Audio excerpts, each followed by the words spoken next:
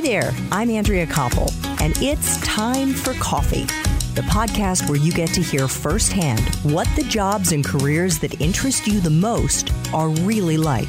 Hey there, Java junkies. Welcome to another K-Cup mini episode of Time for Coffee. By the way, K-Cups come in 3 sizes, single, double, and triple shots, or roughly 1 minute, 5 minutes, or 10 minutes in length. So if you don't have time to throw back an entire caffeinated career conversation, these K-Cup mini episodes of T4C can give you a quick caffeinated fix, whether you're on the go or you only have a few minutes to binge. So grab your mug and take a chug, because it's time for a caffeinated career double shot K-Cup with my guest, Alex Grodnik.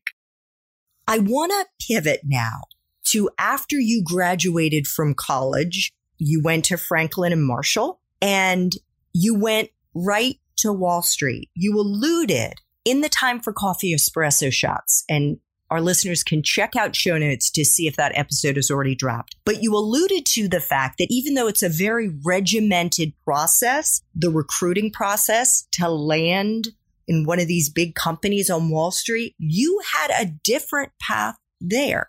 What was that path, and how did you land at JP Morgan?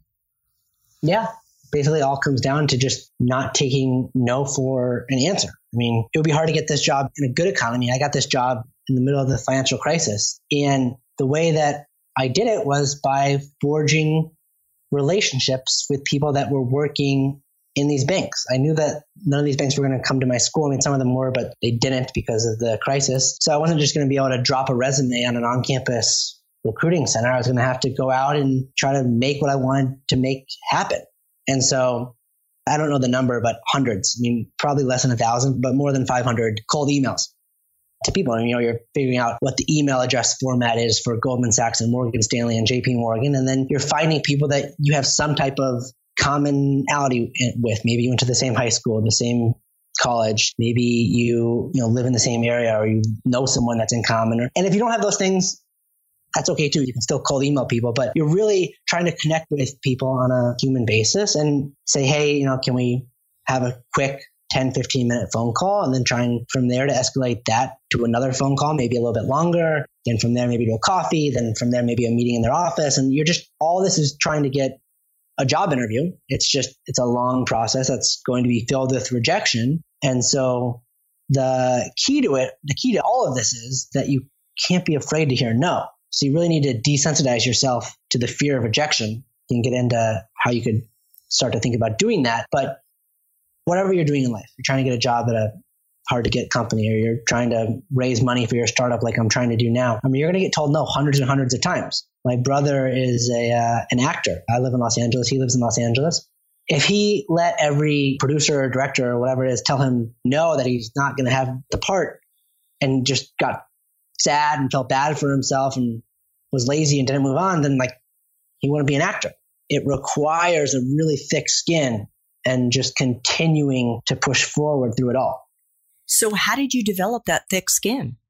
It's called rejection therapy, and it's a process of desensitization. And so you can look at it as, say you're afraid of germs. And if every single day you walk into some public place and you put your hands on a doorknob or a rail on a staircase or something, over time, you're going to see that you're fine. You're not sick. You're still alive, that things are okay. So over time, you're going to start to not be afraid of germs so much. I had a friend that he left finance and he went and traveled the world, and he lived in South America for a while, and he was really afraid of spiders. And he told me that after living in the South American jungle for 6 months, that he could care less about a spider anymore. So this is how our brains work. And we're naturally programmed to be afraid of hearing no.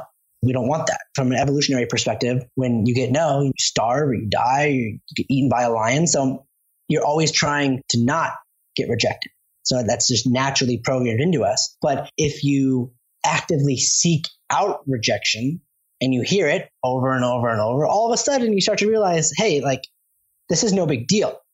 And so you can game the system, which is the cool part about it, is yes, I want to ask for jobs or for money for my startup, or I want to ask someone to go out on a date with me. And those things are hard to do.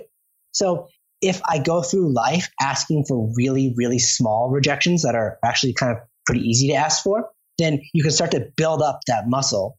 And over time, and I'm not talking about a lot of time, I'm talking about days or weeks, you can desensitize yourself to the fear of rejection. So the way it works is, or the way that I put it into practice, is every day when I bought my sandwich for lunch, I would say, hey, can I please have a discount on this sandwich? And actually, Andrea, you'd be surprised that so many times you actually get a discount. People Seriously?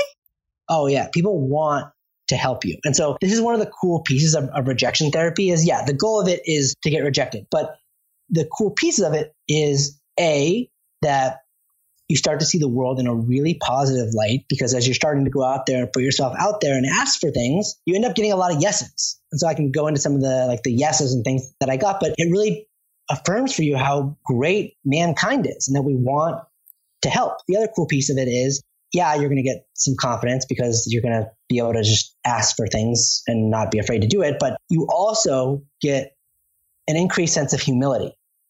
And what I mean by that is, say you're sitting in a classroom and you want to ask a question in class. And we all are sitting there saying, oh, should we ask the question? Should I not ask the question? Is this a good question? Is this a dumb question? And literally, I can tell you, after you ask the question, nobody remembers. No one cares. No one even knows that you asked that question. And the reason for that is because we're all so caught up in thinking about ourselves and thinking, is this a good hair day for me? Do I look good today? Should I ask this question today? When was the last time that you looked at someone else and said, oh, they're having a bad hair day? You wouldn't. That's not how it works, because we're all concerned about ourselves. And so as you start to put yourself out in the world and ask for things, you get a lot of yeses, you get increased confidence, but you start to see that no one cares. Really, if you ask someone some stupid question, you say, hey, can I have a high five? Can I have $1?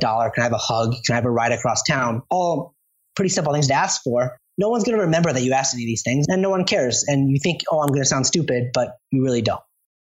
Thanks for tuning in to this K-Cup mini episode of Time for Coffee. If you want to listen to our entire caffeinated career conversation, please check out the show notes for this episode. Thanks so much for listening to Time for Coffee, where the professionals in the jobs that most interest you always have time to grab coffee 24/7, no matter where you live. I have one quick favor to ask you. Remember to rate, review, and subscribe to Time for Coffee. Thanks so much.